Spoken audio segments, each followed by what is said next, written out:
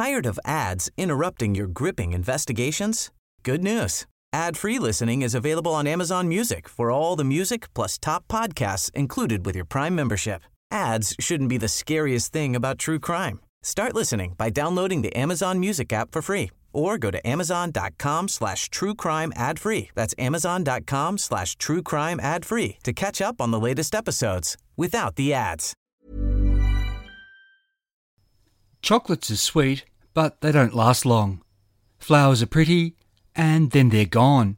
So this Mother's Day, why not give your mum the gift that keeps on giving with Ancestry DNA? Ancestry DNA is on sale now for $99, a saving of $30. Ancestry DNA won't just tell your mum where her ancestors are from, it can also pinpoint the specific regions within those countries, connecting mum to the places where her story started. Ancestry DNA lets us look back across centuries to see where her family lived and where they moved. Combined with Ancestry's massive database of official records, this can open up fascinating migration stories. Who knows? Give your mum Ancestry DNA this Mother's Day and she might even discover living relatives. I know it's possible because it happened for me. Ancestry DNA is safe, easy to use and completely private. When your mum gets the kit, she just sends back a small saliva sample using the prepaid postal box provided. In a few weeks, she'll receive an email with the links to her results. From there, your mother has control of the data and how she uses it. There could be more to your mum's story. Piece it together with Ancestry DNA, now on sale. Terms apply.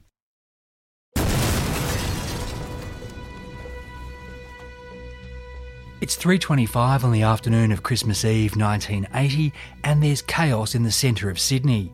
A bomb's just exploded in the flagship Woolworths variety store located in the building that houses the company's national headquarters. Hundreds of shocked staff and shoppers who evacuated with just moments to spare are now panicking. Pandemonium reigns as they flee into moving traffic and tumble over each other, trying to escape downstairs into the Town Hall railway station. On the George Street footpath, Woolworths sales assistant Iris Simpkins lays in a faint. A few other people have minor cuts sustained when the shopfront windows blew out. As for casualties inside the store, no one knows because no one's sure if everyone got out. And no one can go in to check because a Woolworths security officer has been handed a note saying there's another bomb. Out in the middle of George Street, young police constable Alan Duncan, who was inside the corporate entrance when the bomb exploded, tries to direct traffic despite being nauseous from shock and deafened by the blast. Nearby, John Hendry, Woolworths Director of Communications, shelters with a security man behind the raised concrete entrance to Town Hall Station in anticipation of another explosion. There's a cacophony of sirens as police cars, fire trucks and ambulances converge on the scene. Police shut down the city block around the Woolworths store and do their best to keep crowds back at a safe distance. Sydney soon gridlocked on the one afternoon people most want to get home to their families. Chaos and fear ripples across the city as 3 other Woolworths stores are evacuated because of bomb threats. At the Town Hall scene, 130 Woolworths staff are taken to a nearby store to be assessed for shock and given restorative coffees. The worst affected, including Constable Alan Duncan, Iris Simpkins and those with glass cuts, are taken by ambulance to Sydney Hospital. Onlookers watch as 3 army officers arrive with bomb-sniffing dogs. This uniformed trio marches across the now empty intersection of George and Park Streets and into the Woolworths store. The initial search brings good news. There's no one injured or dead inside. That's a minor miracle. But it'll be 3 long hours before the bomb squad gives the all clear. Now, there's a long night ahead for the police scientific squad. Moving into the store, they look for clues amid the battered dolls and shattered board games. Yet to leave for his traditional family Christmas Eve dinner, Woolworths executive John Hendry accompanies detectives into the store to inspect the wreckage. The toy department has been demolished, but it's in the undamaged staff room that John sees the most poignant scene. A big stuffed panda and other presents have been left there when Woolworths workers fled for their lives. Many of his colleagues won't be giving gifts to their kids tomorrow. Just as many will be short of cash over the Christmas break because they were unable to pick up their pay packets. This strikes John as immensely sad during what's supposed to be a festive, cheerful season. Yet John isn't just sad, he's also appalled and bloody angry. How could this Mr. Dunmore, which is what the bomber calls himself, be so ruthless and reckless to place a bomb in the toy department on Christmas Eve? I'm Michael Adams, and this is part 2 of the special Forgotten Australia series, The Woolworths Bombings. While the blast at the Woolworths Town Hall store on Christmas Eve was shocking, there had been numerous similar, if not as serious, extortion attempts over the past decade in Sydney. The most infamous was the Qantas bombing hoax of May 1971. Calling himself Mr. Brown, 37-year-old English-born mastermind Peter McCarry had placed a real bomb in a Sydney airport locker to convince Qantas he'd put another such device on a packed passenger jet that had just taken off for Hong Kong. He said if the plane descended below 20,000 feet, the bomb would detonate and kill everybody aboard. Mr. Brown demanded a $500,000 ransom in return for telling authorities where the device was hidden and how to disarm it. With only hours to avert a disaster that would kill more than 100 people, Qantas paid up and the disguised Mr. Brown escaped in a combi van with $500,000 in new $20 notes. That the extortionist had asked for the ransom to be paid in uncirculated currency had made it easier for the police to record the sequential serial numbers. Having escaped the handover due to police bungling their surveillance attempts, Mr. Brown called to say there was no bomb on the plane. He got away with it, at least for 3 months, when his big spending ways resulted in a tip-off. Peter McCarry, aka Mr. Brown, was arrested, convicted on evidence that included the serial numbers, and sentenced to 15 years in jail, though he'd end up serving just over half that before being released and deported. Mr. Brown's threat had been an audacious hoax. But between November 1974 and February 1975, 26-year-old Sydney printer Raymond John Gilmore did nearly $100,000 damage when he bombed 2 business premises. Raymond Gilmore demanded $410,000 from the Reserve Bank to stop his terror campaign. His handover and escape plan involved police throwing the cash from a train. Instead of catching the ransom, he got caught. During proceedings, as had been the case with Mr. Brown, tape recordings of Raymond Gilmore's extortion phone calls were played for the court. He was found guilty but appealed because he hadn't been allowed to have a phonetics expert testify in his defence. A retrial was ordered, and this time Sydney University voice expert Alex Jones actually testified that it wasn't Raymond Gilmore on the recordings. The jury disagreed and he was sentenced to 8 years. In April 1975, 27-year-old Graham Francis Abbey, a convicted armed robber, escaped on his very first day of day release. What he did with his newfound freedom was call Woolworths' then General Manager Colin Hewins and threaten to blow up the Town Hall store if he wasn't paid $50,000. Arrangements were made for Mr. Hewins to meet the extortionist at a hotel to hand over the ransom. When Graham Abbey arrived, he gave the pre-arranged code, which was Snoopy's in the IRA. Snoopy wasn't in the IRA any more than the man in front of Graham Abbey was the Woolworths boss. Instead, it was an undercover detective. Graham Abbey was arrested and he wound up getting 5 years for the extortion, formerly known as demanding money with menaces, as well as a bonus 3 months jail for his escape. Then there was a 49-year-old man who sent 2 letters to Coles in Sydney in early 1978, threatening a bombing campaign if he didn't get $250,000. Arrangements were made to put the cash in a parcel in a city store, which he then picked up, only to be followed by 15 detectives who were watching where he went and who, if anyone, he handed the money to. After half an hour, they swooped, and he became the latest would-be extortionist to end up empty-handed and in handcuffs. The lesson from these cases was pretty simple. Extortion threats were easy to make. Collecting the cash and getting away with it, that was far harder. Calls would be taped for voice recognition, which meant code words and code names didn't provide much protection value. Ransom cash was traceable via serial numbers. Getting away with that loot would be next to impossible. Mr. Brown had only escaped initially because of failed police surveillance. They hadn't made that mistake again since, and they'd shown they'd use large undercover operations to fool a courier and follow him if they suspected he was working for a mastermind. While bomber extortionists had a poor track record of success, there was one such criminal who entered folklore in the 1970s. This was American plane hijacker D.B. Cooper. In November 1971, flying on a passenger Boeing 727 between Portland and Seattle, he'd announced he had a bomb and demanded $200,000. Landing, he was paid and released the passengers before he ordered the pilots to take off again. Mid-flight, he parachuted from the plane at an altitude of 3,000 metres and was never seen again. Some said he died after jumping. But because no body or cash were ever found and his true identity was never established, D.B. Cooper became a legend as an extortionist whose clever exit strategy meant he'd gotten away with it. Maybe.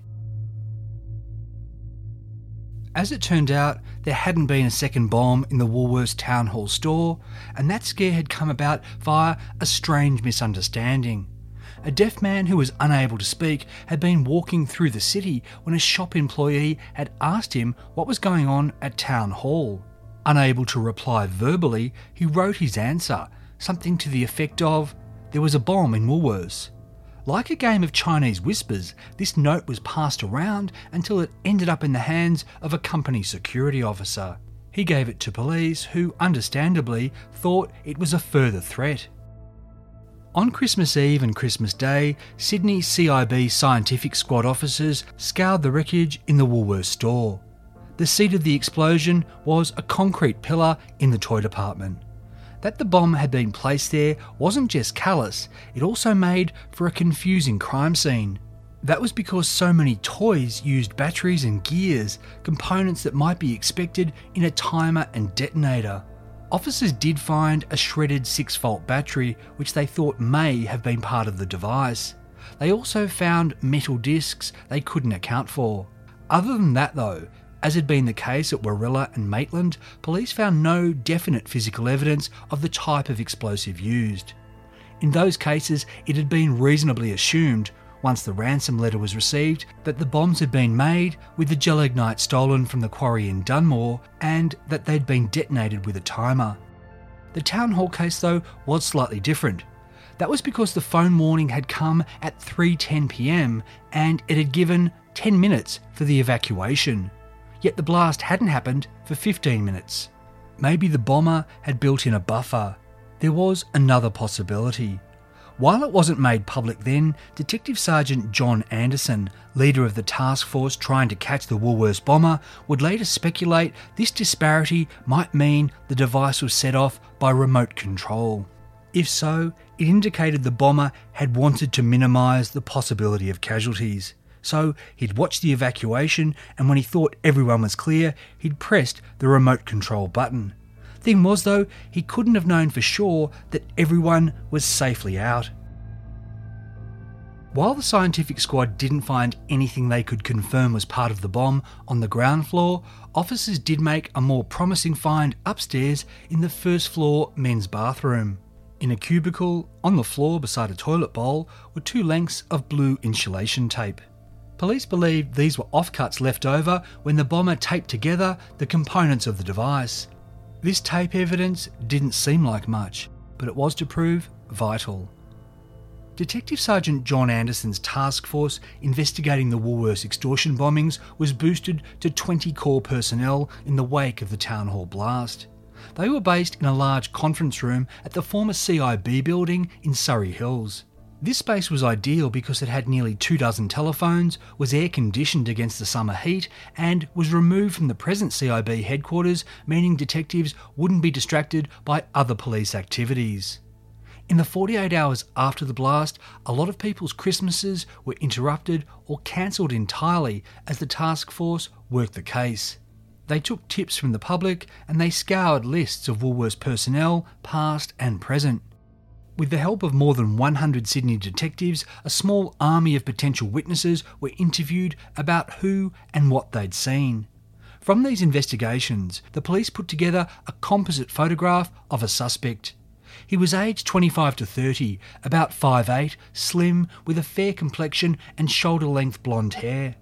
This was the man who'd been acting oddly in the toy department and carrying a brown paper bag measuring 12 by 8 inches that presumably contained the bomb.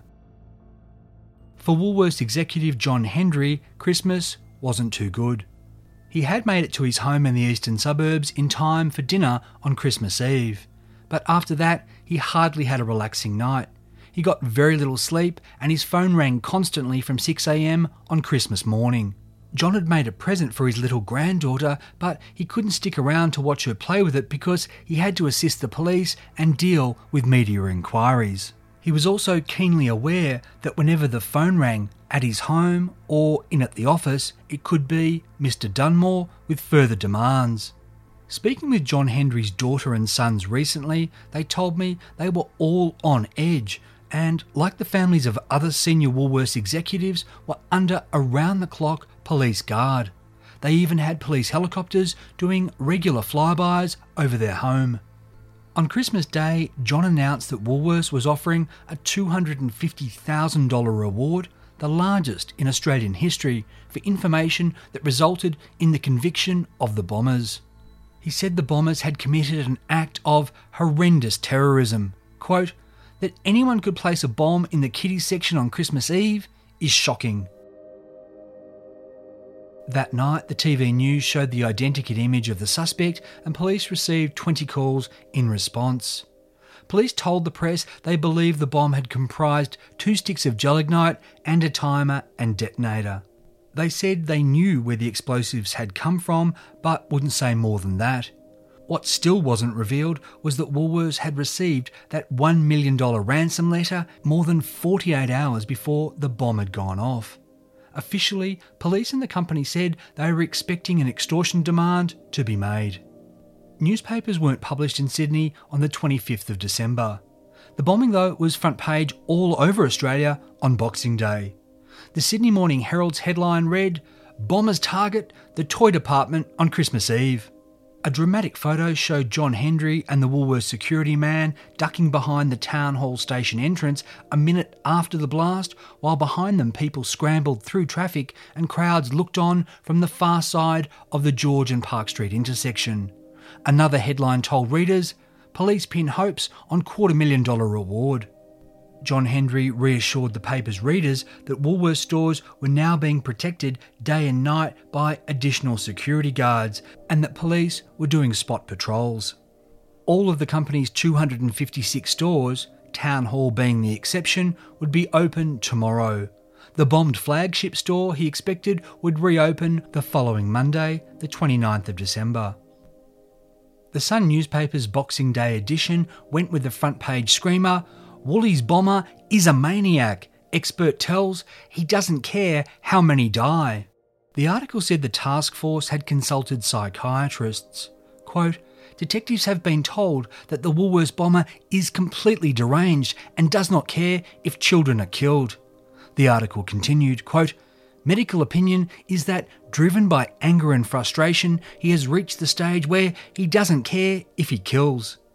The paper reported Woolworths shop assistants had told police that more than 20 children were in the toy department at the time the bomb had been placed. This was horrific. An accidental early detonation would have almost certainly meant the massacre of dozens of kids and their parents. The Daily Telegraph went with the front page headline, quote, $250,000 for mad bomber. A senior task force officer told the paper, quote, "It is only a matter of time before somebody is killed if he is not caught quickly." By Saturday the 27th of December, the police had released a composite photo of a second suspect. This was the man who'd approached the Channel 7 news crew outside the Hilton Hotel in the lead up to the explosion and said a bomb was going to go off in Woolworths. He was in his 40s, clean-shaven, balding, short at around 5'3", and stockily built. Channel 7's camera crew had even captured him in the background of one of their shots. That night, the station played their exclusive footage and soon after received a menacing call from a man who said, quote, "You'd be mad if you thought I'd give myself up over a film clip." When Channel 7 played it again the following night, they got another call telling them not to show the clip again, promising there'd be a bombing in Auburn in Western Sydney the following morning. With so many hoax calls flooding in, it was impossible to know whether this was the real bomber. Many of us have those stubborn pounds that seem impossible to lose, no matter how good we eat or how hard we work out. My solution is PlushCare. PlushCare is a leading telehealth provider with doctors who are there for you day and night to partner with you in your weight loss journey. They can prescribe FDA-approved weight loss medications like Wegovy and Zepbound for those who qualify. Plus, they accept most insurance plans. To get started, visit plushcare.com/weightloss. That's plushcare.com/weightloss.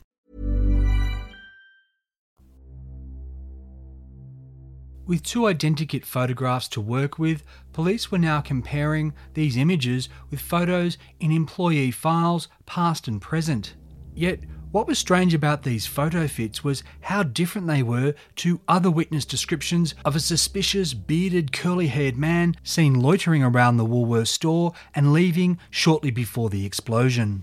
Not that the newspapers were aware of this, just like they weren't aware that police had not only already identified a prime suspect, but that they'd been following him for days over thousands of kilometres. While the potted history of 1970s bomb extortion attempts we heard earlier mostly comprised hoaxes, during this period there was also a short, sharp series of explosions in the city and in Canberra that were accompanied by no demands. On the 10th of March 1973, a gelignite bomb caused minor damage to the front doors of the British High Commission in Canberra, and another on that day did similarly slight damage to one of the steps of Parliament House. A week later in Sydney, someone placed a 2.5-pound gelignite bomb in a church in Darlinghurst. That same day, someone threw a stick of gelignite at a government car. In Sydney on the 14th of April, a gelignite device exploded in the washroom of the Daily Mirror's offices, the blast wave strong enough to knock an employee off his feet in a nearby corridor. 2 days later, a bomb exploded in a Paddington pub in the middle of the night, and a stick of gelignite was also thrown into a nearby TAB. In the early evening of the next day, Tuesday, April the 17th, Father Harry Kennedy was saying Mass for 30 to 40 people in the chapel at St Mary's Cathedral. Another priest was hearing confessions, and there were also people walking around the church. A young female student saw a tall man with a dark complexion, a beard and a moustache run from the cathedral. Seconds later, a bomb went off in the back of the church. This blast wrecked 6 confessionals, splintered 10 heavy wooden pews and shattered stained glass windows. It was a miracle that no one was hurt or killed. This bomb had been far larger than the others, comprising 8 sticks of gelignite. Next, it was Canberra's turn again. On the night of the 22nd of April, a Parliament House night watchman was inside the building when he heard a noise out front. As he approached, a gelignite bomb went off and damaged the plate glass front doors. He too was lucky to escape uninjured. That same day, there was more blast damage done again to the doors of the British High Commission and the entrance to the Federal Treasury building.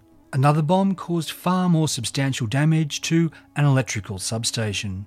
The next day, the 23rd of April, police arrested the alleged bomber as he lay on a sleeping bag in the bush on the slopes of Mount Pleasant. He still had a large quantity of gelignite in his possession. Peter Bernard Wood, aged 34, had once been a barrister.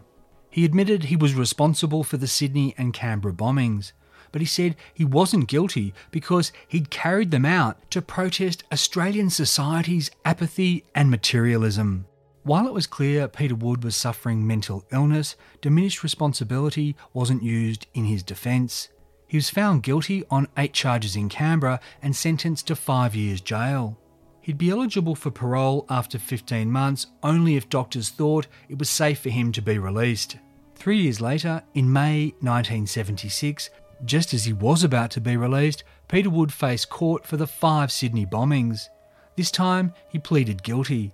Commenting it was a miracle that no one had been injured, the judge sentenced him to 8 years jail for the St Mary's Cathedral bombing and 5 years each on the other 4 charges. While that was a total of 28 years, Peter Wood's sentences were to be served concurrently and his non-parole period was just 4 years. In October 1979, Peter Wood, who'd been receiving ongoing psychiatric treatment, escaped from jail. He was recaptured a few days later without incident. By December 1980, he'd been released and was back on the streets and living in Sydney. Peter Wood had dark curly hair and a beard, matching the description of that man seen hurrying away from the Woolworths store just before the blast.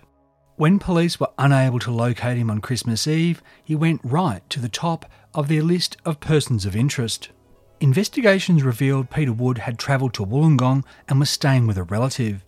Police staked out this house around the clock. When Peter Wood left, 2 undercover detectives tailed him back to Burwood in Sydney. There, he visited with his mother. The suspect then went to Central Station and boarded the Indian Pacific train. The undercover men, they got tickets and got on too. They kept Peter Wood under observation for more than 1,000 kilometres. When the train reached Broken Hill and he got off, so did they. Instead of finding a place to stay, the suspect's activities became more suspicious when he walked to the outskirts of the town and stuck out his thumb. By the time Peter Wood got a lift with a truck, the detectives were in a position to follow the vehicle, which they did for 400 kilometres to Port Augusta in South Australia. Writing about this later, Task Force leader Detective Sergeant John Anderson would say this was possibly the longest continuous follow in New South Wales police history. 4 days after the Woolworths Town Hall bombing, Sunday the 28th of December, these 2 tenacious detectives still had Peter Wood staked out to see what he'd do next. Meanwhile, back in Sydney that night, security guard Robert Smith was doing the rounds of the Phoenix shopping centre at Liverpool. At 10:30, he found a broken window and a forced door that led into a corridor beside the Woolworths store. Right ahead of him was a Tooheys beer carton wrapped in tape. When he heard it ticking, Robert Smith got the hell out of there and called the police. Officers sealed off the surrounding streets and summoned everyone: more police, firemen, paramedics and the Army bomb squad. Padded in protective gear, one of these soldiers went into the shopping centre to get a look at the beer carton. While he did this, his colleagues assembled a shotgun-toting robot. When the soldier came out, the bomb squad sent this remote-controlled machine in and used it to fire a blast into the carton. There was no detonation, so the soldier went back in. Inside the ripped-open beer carton, he saw a stick of gelignite attached to an alarm clock. He cleared out and the squad used the robot to drag the bomb outside. Just after 2 a.m, after more than 3 hours of this drama, the device was made safe. Upon examination, the bomb squad experts realised it had always been safe. There was no battery in the clock and no detonator, so it could never have exploded. The gelignite was also different to that stolen from the quarry in Dunmore that the Woolworths bomber had used as his code name in the still-secret demand letter. The Liverpool beer carton bomb was an elaborate hoax. At 10 o'clock the next morning, Monday the 29th of December, Woolworths General Manager Tony Harding got a phone call from a man calling himself Mr. Dunmore. He asked if the company had received the $1 million ransom demand. When Mr. Harding said he had, the caller hung up. Asked by detectives to describe the voice, he said it had sounded like the man was speaking with a Southern European accent. Task Force detectives and Woolworths management decided that further contact from the extortionist needed to be channelled to one person. The ransom letter had specified that person should be company chairman Eric McClintock. But he wasn't available, so it was decided that John Hendry would pose as the chairman. Telecom would try to trace the origin of the calls and would arrange with police for future conversations with the extortionist to be recorded. 1,500 kilometres west, in Port Augusta, the 2 undercover detectives had been watching Peter Wood at the time this latest Mr. Dunmore call had been made. He hadn't made it, so they returned to Sydney. Just a couple of hours after Mr. Dunmore's call, the Daily Mirror newspaper had a massive exclusive. Headline, Bombers demand $1 million. Someone had leaked the extortion letter to the newspaper and printed lengthy extracts on the front and inside pages. The article included the revelation that gelignite had come from the Dunmore quarry and that the bomber had enough explosives for many, many more bombs. The Daily Mirror also revealed the Mr. Dunmore codename. The ABC and commercial radio stations, along with the TV news, picked up the story and ran with it. Now everyone in Sydney and across Australia knew the name Mr. Dunmore. By 11 that morning, there'd already been half a dozen bomb threats made against Woolworths stores in Sydney and regional New South Wales. After the Daily Mirror hit the newsstands, this stream of threats became a tsunami. There were 41 that day against Sydney businesses, 30 of them Woolworths stores.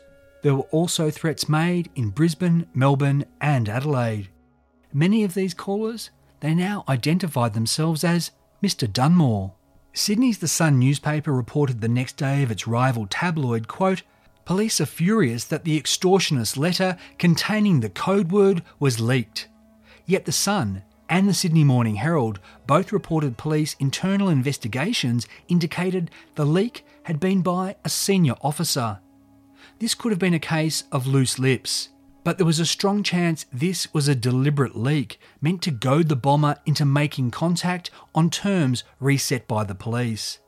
As it stood on Monday morning, it had been nearly 5 days since the bombing and the culprit had only made one brief untraceable call that morning which offered no insight into his psychology. It was obvious that revealing the codename would lead to hoaxers calling themselves Mr. Dunmore. What was also highly likely was that the real Mr. Dunmore would be disturbed that his secret identity had been revealed against his orders and was now being used by these fakers. By framing it as a leak and saying they were furious, the police had plausible deniability, while at the same time laying everything out for the public and putting the bomber on the back foot. Whether the leak was strategic or not, the next day's media coverage, which was orchestrated by the police and Woolworths, only intensified pressure on the bomber to make a move. Sydney's papers all ran stories whose point was that he was doomed to fail because the police, Woolworths and its customers just wouldn't be intimidated. The Daily Mirror told its readers an unnamed Woolworths source had said there was no way the ransom would be paid. The Daily Telegraph gave the company a huge PR victory with its front page headline, "Crowds defy the bomber, stores packed despite threats." Their article began, quote, "Defiant shoppers flooded back to Woolworths yesterday despite the recent bombing and a spate of hoax calls. Woolworths management is adamant they will not give in to the extortion demand for $1 million. The paper reported the Town Hall store had been packed. Long-term Woolworths customer Judith Jones said she'd continue shopping no matter what. Quote, "I've been shopping at Woolies for years and I'm not going to stop because of the bomb threats. The police will catch these madmen and when they do, they should be locked away forever." The article said large numbers of undercover police were keeping careful watch on stores and that all bags were being searched on entry. The message here was the bomber wasn't going to be able to plant another device easily. At the Revesby Woolworths store, which had been evacuated that morning after a bomb threat, loyal customer Claude Lang told a Daily Telegraph reporter, quote, "If you're going to get done in, you're going to get done in anyway. You could die crossing the road, so why worry about the extremely unlikely chance of getting blown up?"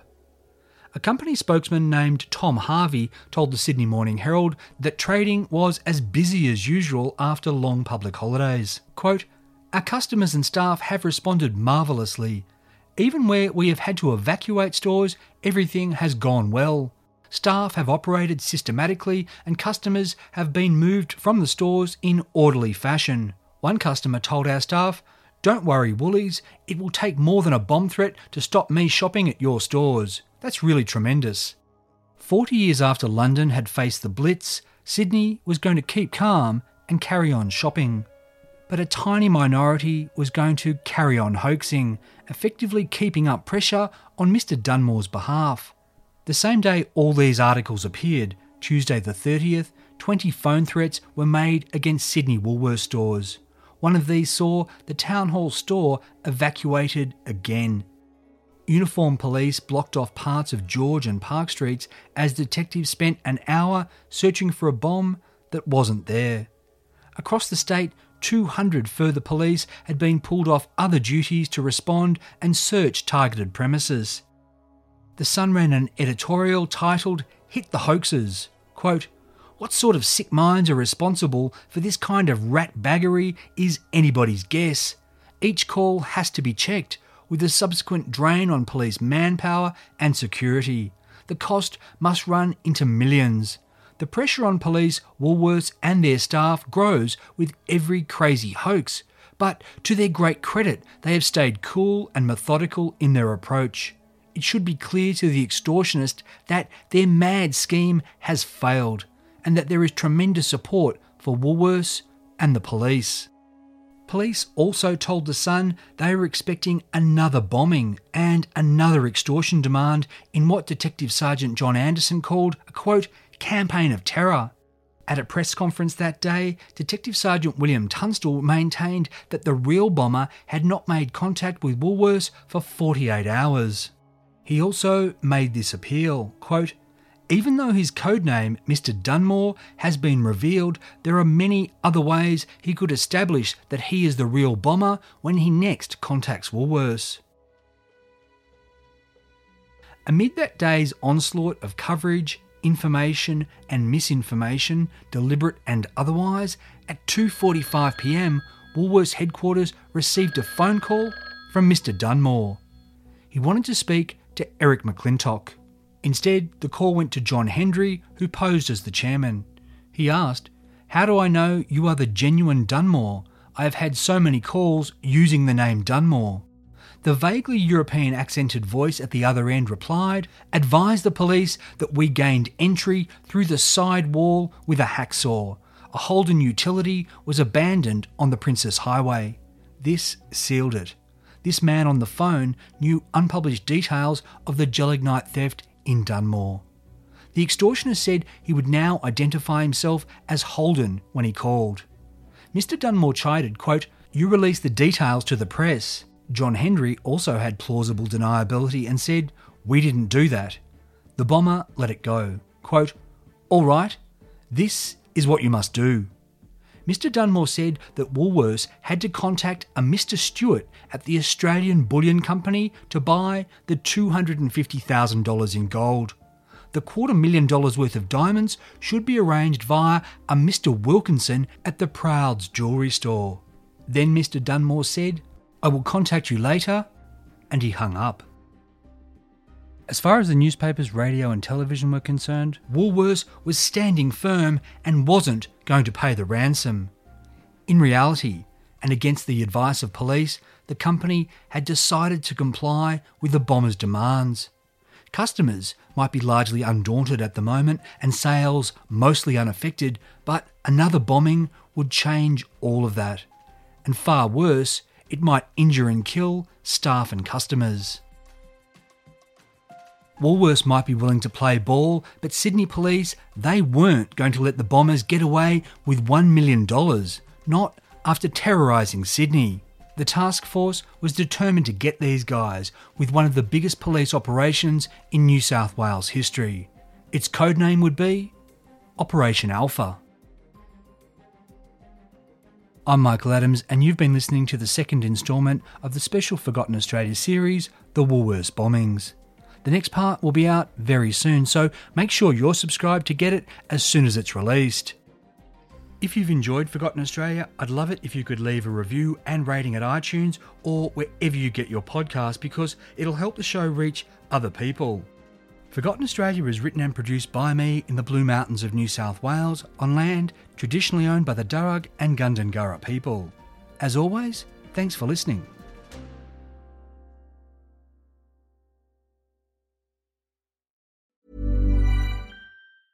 Tired of ads interrupting your gripping investigations? Good news.